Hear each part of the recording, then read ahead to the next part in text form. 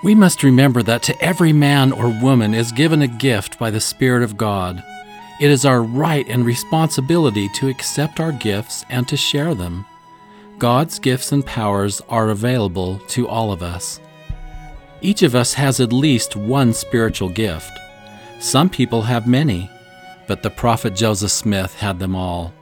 We will learn about them today. Welcome to Meridian Magazine's Come Follow Me podcast. We are Scott and Maureen Proctor, and in this week's lesson we'll be studying sections 46 through 48 of the Doctrine and Covenants with a lesson entitled, Seek Ye Earnestly the Best Gifts. Speaking of gifts, we have one to give to you. During the pre-registration period of launching our new Meridian app, we not only will give you the app for free, but we will also give you a copy of Scott's ebook, 11 Things You Probably Didn't Know About the Book of Mormon. You don't want to miss this read, so pre-register today at latterdaysaintmag.com/app. That's latterdaysaintmag.com/app, APP. And when you simply give us your email, you'll automatically receive the free ebook. The Lord carefully teaches us through His Holy Scriptures that spiritual gifts are from Him, and they are to be sought after. The main scriptural documentation of special gifts is in 1 Corinthians chapters 12 and 13, the very last chapter of the Book of Mormon, Moroni chapter 10, and in the course of our studies this week, section 46 of the Doctrine and Covenants. Scott, I think we need to start by giving some historical context so that we can understand the setting of this early time in the history of the church. It helps me to understand Joseph and Emma's personal situation in all these places. Remember, when they arrived in snowy Kirtland on a horse-drawn cutter or sleigh, the 1st of February, 1831, Emma was 6 months pregnant. I'm very interested in this aspect of the story because I have spent a lot of my life pregnant.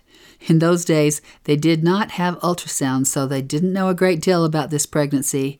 But Emma was larger than she had been in her last pregnancy, and within 3 months of arriving in Ohio, she would give birth to twins. That's right. And let's see where Joseph and Emma were living. They had been staying for the first few weeks in the home of Newell and Elizabeth Whitney. And the original home, by the way, is still there and can be visited in Kirtland. But soon, Isaac and Lucy Morley invited them to come and live on their farm just over a mile from the Whitneys' home. They had more than 200 acres of land and a number of small cabins or homes, and they offered to build one for Joseph and Emma. Here, Emma would give birth to their twins on Saturday, April 30th, 1831.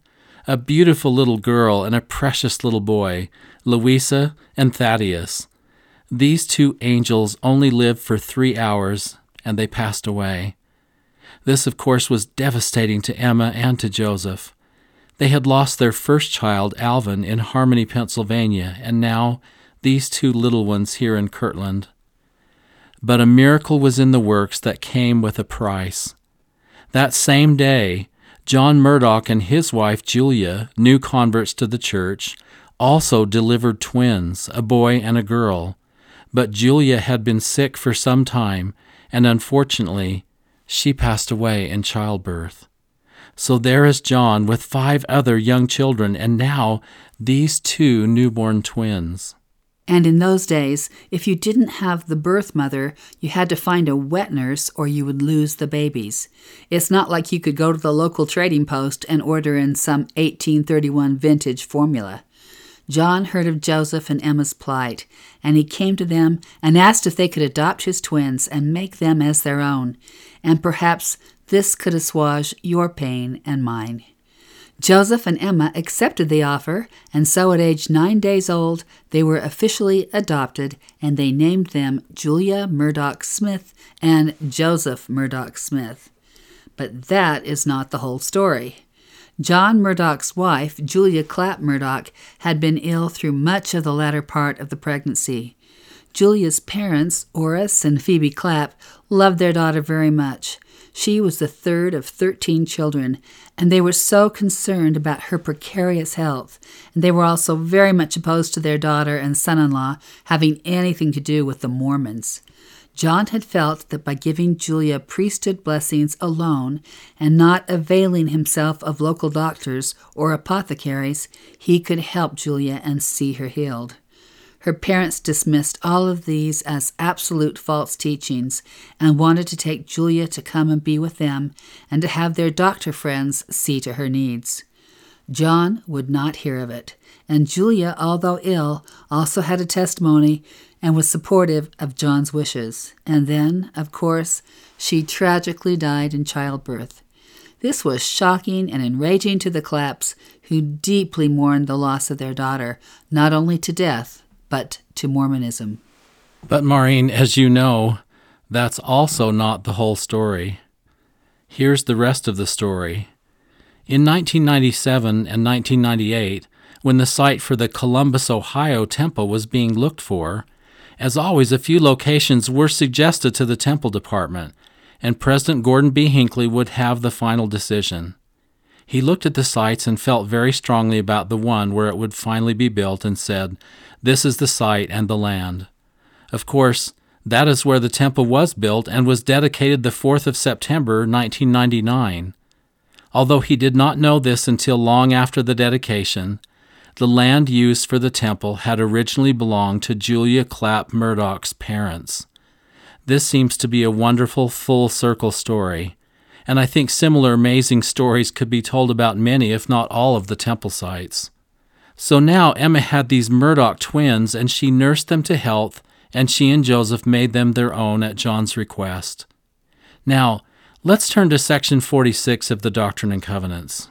Remember, the church is barely 11 months old, and these new converts are trying to learn everything new in the establishment of the kingdom of God on the earth. Brigham Young University professor Stephen C. Harper writes, "Missionary John Murdoch, yes, our same John Murdoch, and his companions were preaching in Cleveland, Ohio, when a deceiver came forward and knelt as if to pray. But actually he was giving a sign to the banditry to begin their abuse. Immediately his cohorts blew out the candles and threw inkstands and books at the speaker. Later, back in Kirtland, the brethren counseled together about the situation. Some favored excluding from church meetings all who were not firm in the faith. Others opposed this idea, citing the Book of Mormon passage in which the Lord commands the church to not forbid any man from coming unto you when ye shall meet together, for sacrament or confirmation meetings. Both positions seemed justified. The saints needed further light. This is the setting for section 46, and the Lord answers their question in verse 3. Nevertheless, ye are commanded never to cast anyone out from your public meetings, which are held before the world. And the Lord gives more details in verses 4 through 7. I love the intimate nature of the Lord's answers to these basic questions based on the true situations that these early saints faced. Let's look briefly at verse 2. It always has been given to the elders of my church from the beginning, and ever shall be, to conduct all meetings as they are directed and guided by the Holy Spirit. I remember so well, Maureen, one particular sacrament meeting in the Fairfax ward in Virginia. I was conducting, and as I was in the midst of some ward business, a sister walked into the back of the chapel and sat down. I was looking up at that moment, and I saw her. The Spirit whispered to me at the pulpit, "You need to acknowledge that she is here by name." Well, I didn't know her name, although I had met her once before, and so I said in my spiritual voice, "I don't know her name." The Spirit said, "Open your mouth, and I will give it to you." I trusted Him, although I had no idea what I was going to say. I opened my mouth at the end of the word business, and I said, "We'd like to recognize Sister," and the name popped in my head, today. "It's so good to see you. A special welcome to you this beautiful Sabbath morning. We're so glad you're here." Well, I had no idea of the significance of that except that I was obedient. Sometime later, I learned that this sister had really been having a hard time, and she had been through so many trials, especially of her faith.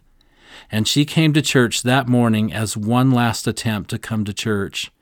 and she had said in her prayer at her home, "Heavenly Father, I just need to have somebody acknowledge that I am there in church by name," and she had determined if that did not happen, this would be the last time she would ever come. The Spirit used this weak vessel to answer her prayer, and I'm so grateful that I conducted that meeting as directed and guided by the Holy Spirit. Now, the main teaching of Section 46 is about spiritual gifts, and we're going to talk about them in detail. And we have to start with verse 9, which is one of the most hopeful verses in Holy Writ, and one of my favorites. "For verily I say unto you, they," spiritual gifts, "are given for the benefit of those who love me and keep all my commandments, and him that seeketh so to do." I just love that those of us in the seeketh so to do category are also included in the divvying out of spiritual gifts. How many of us listening are the seeketh so to doers? I think in so many cases we all fall into that category. We mean to do it, we mean to do better, but that doesn't always work out the way we hope. And doesn't that give you hope and fill you with joy that as you are striving to keep the commandments, you are also blessed by the Lord and given the blessings that you need? I've always been uplifted by that verse. Now, we sometimes think that the 30 or so spiritual gifts that are outlined in the Scriptures are the only spiritual gifts available. You know in your heart that this is simply not true. Elder Marvin J. Ashton taught, "Let me mention a few gifts that are not always evident or noteworthy, but that are very important. Among these may be your gifts, gifts not so evident but nevertheless real and valuable. Let us review some of these less conspicuous gifts. The gift of asking, the gift of listening, the gift of hearing and using a still, small voice, the gift of being able to weep, the gift of avoiding contention, the gift of being agreeable, the gift of avoiding vain repetition, the gift of seeking that which is righteous, the gift of not passing judgment, the gift of looking to God for guidance, the gift of being a disciple, the gift of caring for others, the gift of being able to ponder, the gift of offering prayer, the gift of bearing a mighty testimony, and the gift of receiving the Holy Ghost. We must remember that to every man and woman is given a gift by the Spirit of God. It is our right and responsibility to accept our gifts and to share them. God's gifts and powers, as we said at the beginning, are available to all of us. That really opens our minds up to the possibilities of spiritual gifts. And isn't it such an intimate view of our generous Father in heaven, who, before he sent us to this faraway place called earth and mortality, would give us gifts embedded in our spirits to travel with us so that we might glorify his name and utilize them to help build his kingdom here upon the earth. It's all very wonderful. Elder Bruce R. McConkie taught about spiritual gifts in this way. Those gifts of God that come to faithful people by the power of the Holy Ghost are called spiritual gifts or gifts of the Spirit. They come from God, they are administered by the Holy Ghost, and they are transmitted to men by the Spirit of Christ, which is the light of Christ, which is the agency of God's power. Their receipt is predicated upon faith, obedience, and personal righteousness, hence they are reserved for the saints of God, for those who believe in his name and live his laws. They are the signs and miracles that follow those who believe, and their receipt, in one degree or another, is essential to salvation. No one can be saved in the celestial kingdom unless he receives some or many of the gifts of the Spirit. Elder McConkie continued, "Is it proper to seek for spiritual gifts? Should we plead with the Lord for the gift of prophecy or of revelation or of tongues? Is it fitting and right to pray for the soul-sanctifying privilege of seeing the face of the Lord Jesus while we yet dwell as mortals in a sin-filled world? Does the Lord expect us to desire and seek for spiritual experiences, Or do the divine proprieties call for us simply to love the Lord and keep His commandments, knowing that if and when He deems it proper, He will grant special gifts and privileges to us? By way of answer, it almost suffices to ask such questions as these. Are we not expected to seek salvation, the greatest of all the gifts of God? Why then should we not prepare ourselves for this greatest of all boons by seeking the enjoyment of the lesser ones? If we are to see His face in that eternal realm, where the same sociality that exists among us here, then coupled with eternal glory, shall endure everlastingly, can we go amiss by seeking to establish that sociality here and now? Are we not commanded, "Ask and ye shall receive, seek and ye shall find, knock and it shall be opened"? Why then should we smother a desire to heal the sick, or raise the dead, or commune with friends beyond the veil? I really love that, because sometimes I think we believe we're selfish if we ask for more, meaning more spiritual gifts. But Elder McConkie makes it so clear that not only can we're missing an opportunity and privilege if we don't. So we're invited to seek the best gifts, to constantly try to improve upon those gifts we have been given, and to use these gifts to lift and bless and strengthen our families and others. It took me a while to figure out the gift or gifts that I had been given, but sometimes you can figure out your gifts by looking at your own life and seeing what you love to do and what you love to pursue and what brings you joy and satisfaction. I found that I have been given a rich gift of discernment. I can read things from national sources or listen to the news or to podcasts, and I can discern truth from error very readily. I use this gift every day in my work on Meridian Magazine. We live in very difficult, confusing, and troubling times, and I have to know what is right and wrong, good and evil, true and false. This gift is such a part of my thinking that I have to sometimes stop and just thank the Lord that He gave me this gift and that I am blessed to use it every day. George Q. Cannon has called the gift of discernment, or discerning of spirits, a gift that is of exceeding value and one that should be enjoyed by every Latter-day Saint. No Latter-day Saint should be without this gift, because there is such a variety of spirits in the world which seek to deceive and lead astray. I have to say also, Maureen, George Q. Cannon in that same teaching said that the gift of discernment is our rod of iron, and I love that. I do too, and I think it's so important to acknowledge our gifts because that's our way of showing gratitude for them. I have a tendency to not acknowledge my gifts, and I think it's a form of false humility. But it really is saying, "Dear Heavenly Father, thank Thee for the gift that Thou hast given me." This discernment also was extremely useful in raising our large family of 11 children, and I'm extremely grateful that I have been given this gift. My mom had a lot of spiritual gifts, including the gift of prophecy. Yes, a woman can have the gift of prophecy and should seek for this gift. Back in the early 70s, she was serving in our newly formed Columbia, Missouri stake as the Stake Relief Society president. Our stake covered a huge area. Our stake center was 100 miles from our home. Mom would often put 2,000 miles on the car each month just doing her church duties. We lived very far from a temple. We grew up in the Salt Lake Temple District, although the temple was 1,400 miles from our home.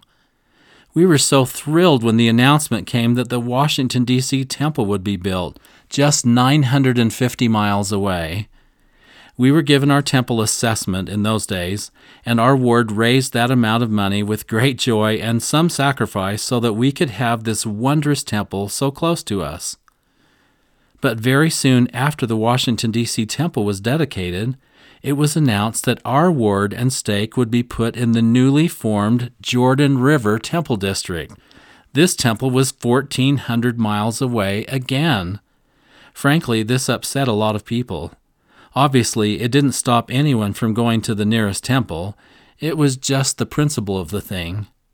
In one particular stake leadership meeting, there began to be a rather heated discussion about why we could not have our own temple in Missouri, and why did we have to be in the Jordan River Temple District. The discussion continued to get worse, and finally my mother stood up as the Stake Relief Society president and said, I think we should cease such talk this instant. We will be placed in 3 more temple districts, and then finally we will have our own temple." She said this with such power the whole group went silent. No more words were spoken on the topic. It wasn't long before the Atlanta, Georgia temple was announced, and we were placed in that district, only 660 miles away. Then came the placement of our stake in the new Dallas, Texas temple district, only 550 miles away. Within a short time, we were placed in the Chicago, Illinois temple district, just 400 miles away.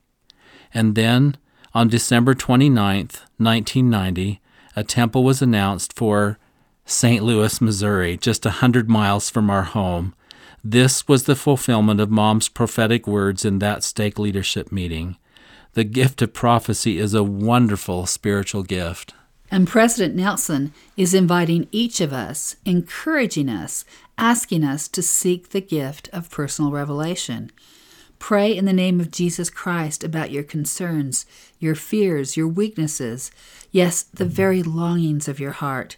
And then, listen. Write the thoughts that come to your mind, record your feelings, and follow through with actions that you are prompted to take. As you repeat this process day after day, month after month, year after year, you will grow into the principle of revelation.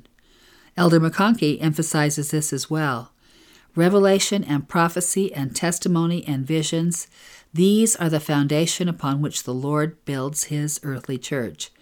As gifts of the Spirit, they are poured out upon the saints. Revelation is the making known of divine truths by communication from heaven. It is God speaking to man in numerous available ways. It is the giving of saving truths to unsaved mortals. One means is by rending the heavens and permitting fallen men to entertain angels and see within the veil. In vision, the faithful are thus permitted to see the wonders of eternity and to come to know their Maker. When revelation dips into the future beyond what mortal eyes can see, it becomes prophecy. The earthly kingdom is governed and guided and sustained by the spirit of prophecy and the spirit of revelation. Testimony is the beginning of personal revelation in the life of a believing soul, and upon this rock, the rock of testimony and personal revelation, I will build my church, saith the Lord, and the gates of hell shall not prevail against it. Elder Marvin J. Ashton talked about a wonderful gift, the gift to hear and use the small voice. He said, "Still small heavenly voices penetrate the heart with their gentle, convincing declarations. Most often, hope, encouragement, and direction come from a soft, piercing voice. Small voices are heard only by those who are willing to listen. Soft and small voice communications with our associates make priceless friendships possible. I am appreciative of people who find no need to raise their voices as they try to impress or convince. It seems most people who argue and shout have ceased listening to what the small voice could powerfully contribute. We love the small voice of a child saying, 'Mommy, Daddy, I love you.' How powerful is a small voice that knows how and when to say, 'Thank you.' Remember that one of our greatest gifts is the small voice of the Holy Ghost whispering directions in our lives and making mighty testimonies possible. It was that still small voice that spoke to me at the pulpit in the Fairfax ward on that Sabbath morning when I was conducting. And in this noisy, tumultuous, cacophonous world, we really have to listen to hear this still, small voice." Remember, as we said in the beginning, the list of spiritual gifts in the Scriptures is not exhaustive. Elder McConkie said, "Spiritual gifts are endless in number and infinite in variety. Those listed in the revealed Word are simply illustrations of the boundless outpouring of divine grace that a gracious God gives those who love and serve Him. All have not every gift given unto them, for there are many gifts, and to every man who is true and faithful is given a gift by the Spirit of God. To some is given one, and to some is given another, that all may be profited. thereby.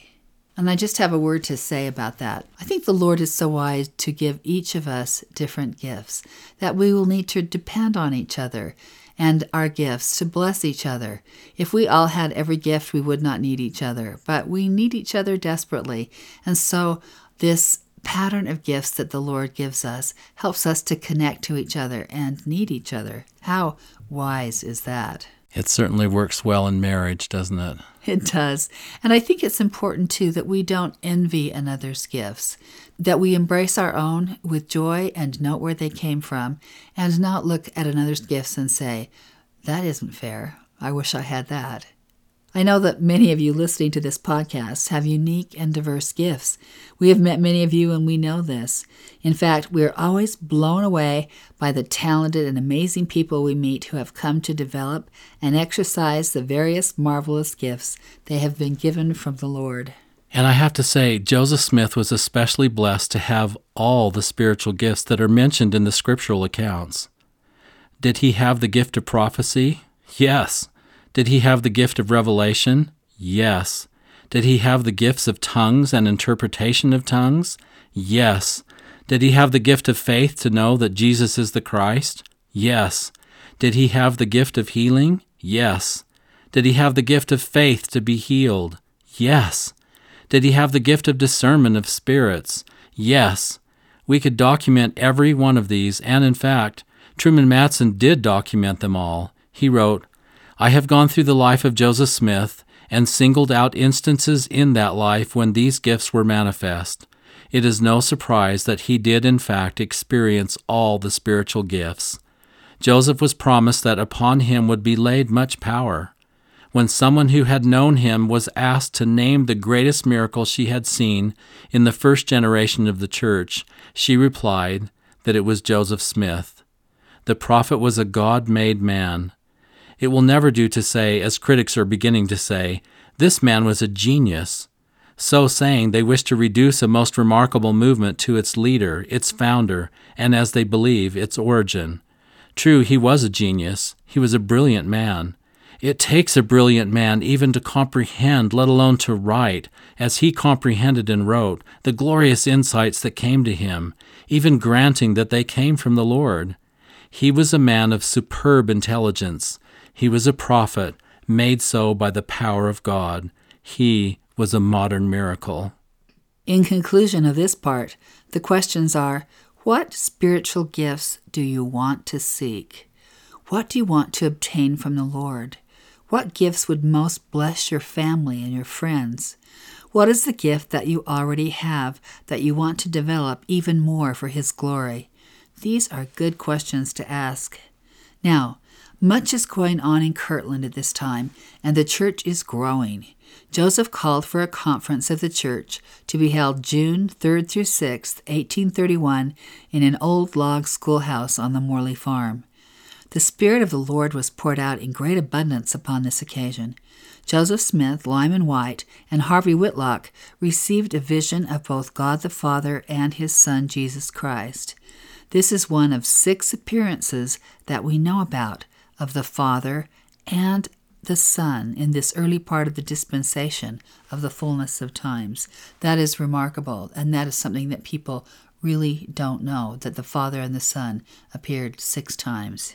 Levi Hancock recorded that the prophet was speaking to the elders when he stepped out on the floor and said, I now see God and Jesus Christ at His right hand. Let them kill me. I should not feel death as I am now. John Whitmer recorded, the Spirit of the Lord fell upon Joseph in an unusual manner. After he had prophesied, he laid his hands upon Lyman Wight and ordained him to the high priesthood after the holy order of God. And the Spirit fell upon Lyman, and he prophesied concerning the coming of Christ. He saw the heavens opened, and the Son of Man sitting on the right hand of the Father, making intercession for his brethren, the saints. He said that God would work a work in these last days that tongue cannot express, and the mind is not capable to conceive. The glory of the Lord shone around. Talk about exercising the gifts of the Spirit. And Maureen, you said this was one of 6 appearances of the Father and the Son. I have had these written in my scriptures for many years. Let's give the list of the 6 that we know about. Obviously, number 1 on the list is the first vision, given on or about Sunday, March 26, 1820 in the Sacred Grove, on the Smith Farm in Manchester Township, New York. And the second one we just barely talked about, Friday, June 3rd, 1831, in the old log schoolhouse on the Isaac and Lucy Morley farm in Kirtland, Ohio. And what was the occasion? It was the first ordinations of high priests in this dispensation. Number 3 is on the occasion of the vision of the 3 degrees of glory. This was received in the John and Elsa Johnson farmhouse on Thursday, February 16, 1832. That's right. And the 4th appearance, again, that we know of, was on Monday, March 18, 1833, in the Newell K. Whitney store in the room that we call the School of the Prophets in Kirtland. And what was the occasion? This was the organization of the first presidency for the first time in this dispensation. And the 5th occasion was Thursday, January 21st, 1836, on the 3rd floor of the Kirtland Temple in Joseph Smith's office. This was the vision of the celestial kingdom, where Joseph not only saw the Father and the Son, but he also saw his brother Alvin, who had long since died. And the 6th occasion was exactly 1 week later, on Thursday, January 28, 1836, in the unfinished and undedicated Kirtland Temple, where about 100 Melchizedek priesthood members were assembled. Those are the 6 occasions that we know of the appearances of the Father and the Son in this early part of the dispensation. Now, we wouldn't know any of these unless someone made a record of these things, and in section 47, John Whitmer is appointed to be the church historian and to keep a record of the history of the church. Behold, in verse 1, it is expedient in me that my servant John should write and keep a regular history, and assist you, my servant Joseph, in transcribing all things which shall be given you, until he is called to further duties. John Whitmer kept a record of the things he observed and how he observed them for many years.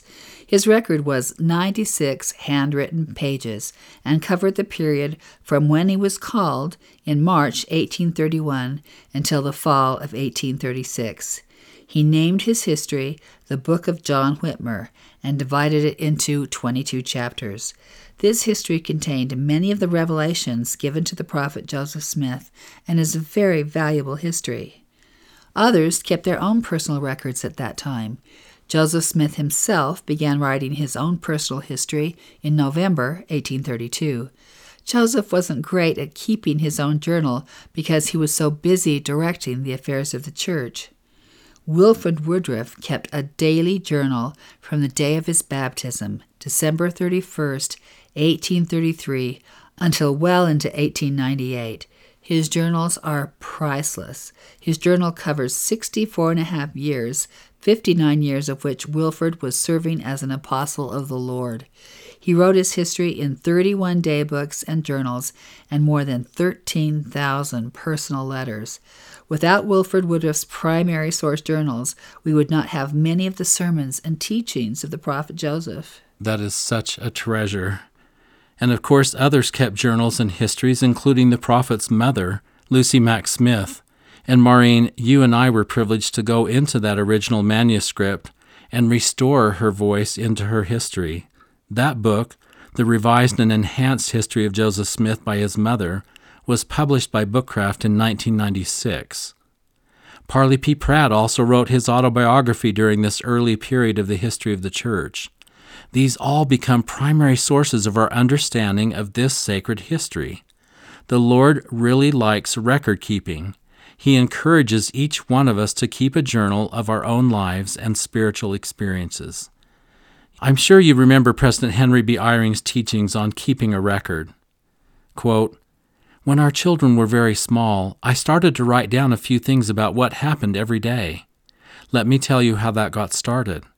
I came home late from a church assignment. It was after dark. My father-in-law, who lived near us, surprised me as I walked toward the front door of my house. He was carrying a load of pipes over his shoulder, walking very fast and dressed in his work clothes. I knew that he had been building a system to pump water from a stream below us up to our property. He smiled, spoke softly, and then rushed past me into the darkness to go on with his work. I took a few steps toward the house, thinking of what he was doing for us, and just as I got to the door, I heard in my mind, not in my own voice, these words, "I'm not giving you these experiences for yourself. Write them down." President Eyring continued, "I went inside. I didn't go to bed. Although I was tired, I took out some paper and began to write.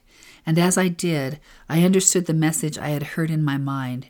I was supposed to record for my children to read some day in the future how I had seen the hand of God blessing our family.